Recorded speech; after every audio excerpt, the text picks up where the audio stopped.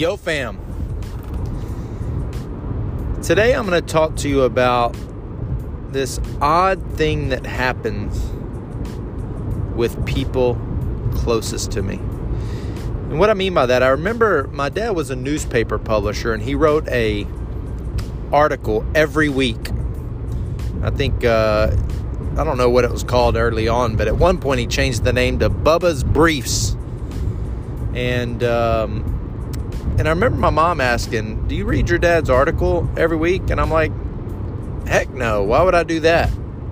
Now, I was a smart A teenager, but I did attempt to read it a few times, but it just didn't land like it did for everyone else. In other words, most people just absolutely loved his article, but yet I couldn't get over the fact that I was reading my dad / authoritarian, disciplinarian, and all the angst and resentment that I had, against my parents, right? The closest thing, the closest authority figures in my life, right? And so that would also happen with my buddies. My buddies would think my dad was like the coolest dude ever. Yet in my mind, he was my dad. I got in trouble. He was the one that yelled at me, that kind of thing. But interesting thing is I have a similar relationship with my wife and her content, right? Like, I love helping her with her content. I love helping her with bouncing business ideas off each other. I love helping her figure things out. But for some reason, when I see her stuff, her videos, hear her start talking, like it just gets me. And oftentimes I can't really listen to it. And so there's always been this thing, in my own personal development journey, particularly around 12-step recovery is like, in relationshiping, shall we say, is, I'm not saying everybody is this way, but there are people that are way too close to me that I cannot go to them for direction or help or guidance, right? Like I need people that are distance a little bit, because I have these, with people close to me, like I carry these underlying deep resentment or issues or whatever. Like in any relationship, you have this cadence or this back and forth with someone. And so when I think of as a matter of fact, me and my wife were walking the other day, and I was telling her I was kind of struggling the last week about, being productive, and I was just, kind of down on myself. She goes, oh, well, you can use me, I can help talk you through it. My instant reaction is, heck no, like, what are you talking about? No way. And she was a little bit offended, which has been, whatever. But it's because if I was to call her, I'd feel like she's telling me what to do. And one of my biggest issues with authority figures, particularly in my relationship, is I don't want to be told what to do. Even if what she's telling me is right, I don't want to listen to her, right? And so I did the same thing with my parents. It's just ridiculous how and it feels childish and it feels, narrow-minded, but I'll be damned. Like I almost inevitably cannot hear people that are too close to me. But yesterday, my wife did a pump-up session for a Facebook group. One of our now close friends, mentor, consultant for my wife's business, Heather Parody. She's got a Facebook group called Unconventional Leaders, and Sarah did a pump-up session for Heather's group. And what was interesting about it is Heather did the pump-up session in place of something she does weekly, which is called Coffee Chat, UL Coffee Chat. And so twice a week, her and a couple people get on Zoom and they chat about, what they got going on in business, et cetera, et cetera. And so it was interesting because Heather didn't tell her people what they were getting into. Heather didn't tell Sarah what she was going to be doing. And what was also interesting is Sarah only does these pump-up sessions with women. And so the coffee chat was actually majority men. And so Sarah didn't have time to think about it. We talked about it after. It was great, hearing about it. But she said it went really, really well. And actually, for the first time, I went back and watched her pump-up session. Before, I couldn't even get a few minutes in because, I would just, whatever. I would just rebel and just not be able to listen. But I listened and watched it. And I tell you what, that stuff was good. It was like, it was moving. It was interesting being able to watch people experience, Sarah and what she was doing. It was interesting watching Sarah lead without, what it was? It was like I was a bystander. Like I wasn't part of it. I was kind of like eavesdropping on a conversation.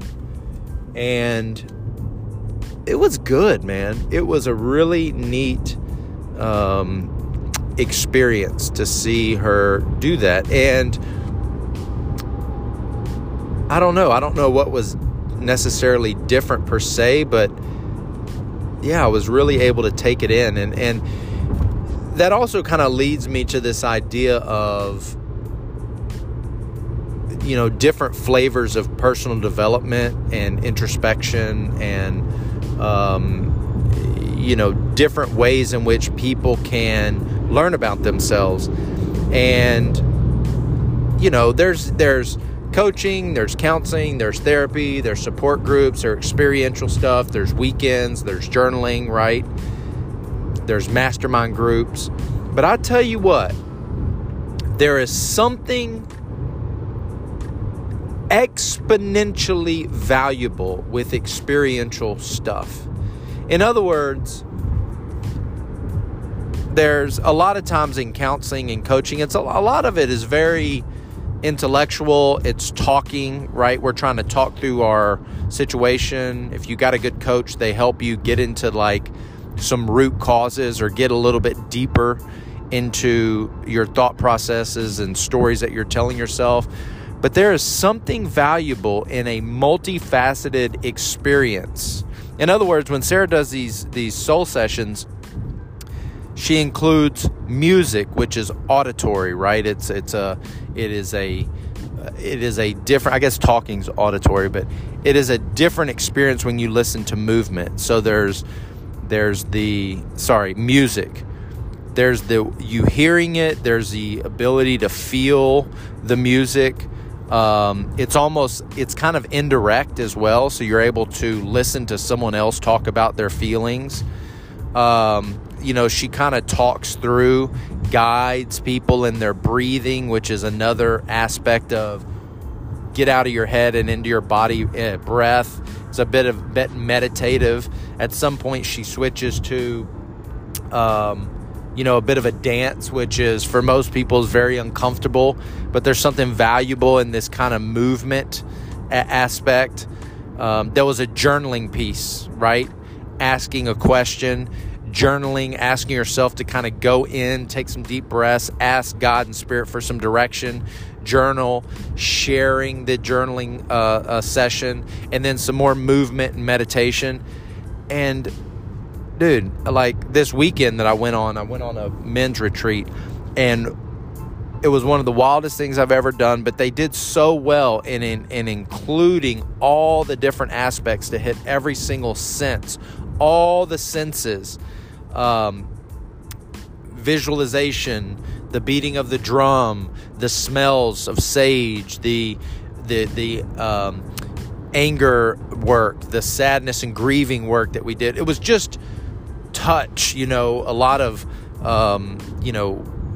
hugging and holding and just pushing one out so far outside of one's comfort zone to kind of unlock these deeper rooted thoughts, feelings, attitudes, and behaviors. And I'll tell you what, man, it is the feedback that we've gotten, or that I hear, or from women that have experienced these soul sessions or these pump-up sessions she's doing, is just so valuable. Being able to go into an experience and feeling one way, stress, anxiety, fear, emotion, and then to spend 30 minutes doing this active experiential work and then come out on the other side at peace and remembering that all is well, like all is okay, that the universe is working for me, not against me. And that's what I experienced over that weekend that I did, that I didn't want to be anybody else. I didn't want to be I was okay in my own skin. I didn't want to be any other place than where I was at in life. I wasn't, angry and resentful at my wife or family or boss or situation, these authority figures that I have a tendency to make, the enemy. So I bring that up because I'm wondering what kind of journey, what are the things that you do in your own personal life as far as your own personal development? You got a prayer and meditation practice, maybe some journaling, some introspection. If you're lucky and maybe a bit more progressive, you have a counselor and therapist or coach that you see on a regular basis, maybe a sponsor. But I would ask you, what do you do that is experiential in nature? What are the things that you do that involve movement and music and song and drum and questions of deep thought to help you get down into some of the deeper emotions? The journaling, do you have some people that you share these intimate things that can give you some unbiased feedback about it? If you don't have something like that, I would ask you, what are you going to look into that's experiential in nature? Some sort of deep alternative form of personal development that just doesn't involve reading and thinking and maybe writing and just talking about on an intellectual level, what's going on in your life. Let me know what you think about that. I would also encourage you, if you at the moment Sarah's just doing women's leadership groups, but her membership is like, I don't know, it's like $30, maybe $40 a month. They do four to five calls a month. And what's really cool is they break it up at lunch in the middle of the day and, help people kind of disconnect and recharge in the middle of the day. And I didn't know I was going to be talking about this, so this isn't any kind of paid promotion, but check.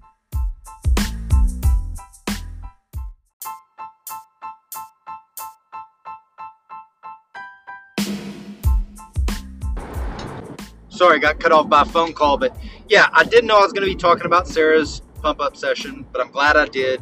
It's often interesting when I'm trying to, explain what the heck my wife does, or even for Sarah to explain what her, what she does for fun and for a living. But anyway, if you're looking for some experiential nature, that's a good thing.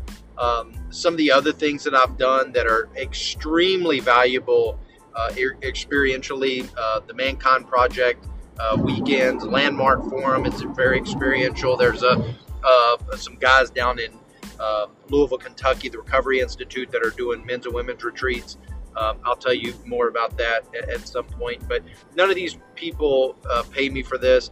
Obviously AA and NA, these 12-step support groups, but which I've been doing for 20 years, but there's something valuable in group stuff. I guess, as I listen back to that thing, because the things that I'm talking to you guys about it's vulnerable. I'm actually uncomfortable sharing it for, a couple times I thought about, maybe I shouldn't share, this intimately, but there's just something extremely valuable about group work, about deep emotional, intimate group work, because most people's instinct is to just share it with a few individuals.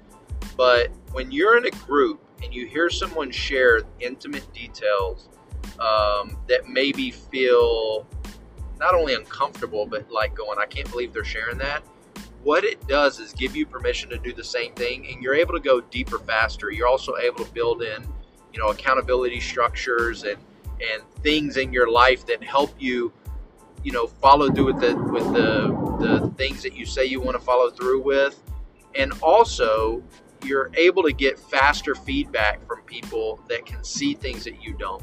So anyway, I just want to encourage you to expand your personal growth journey. So expand the things that you do to kind of move yourself forward, to dig deeper into those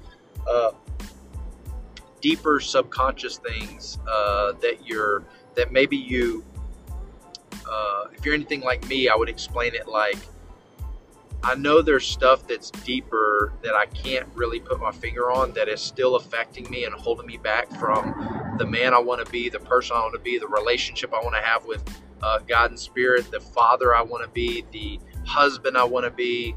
And the only way to do that is to continue to seek down these different paths that are extremely uncomfortable. That's why a lot of people quit counseling and therapy.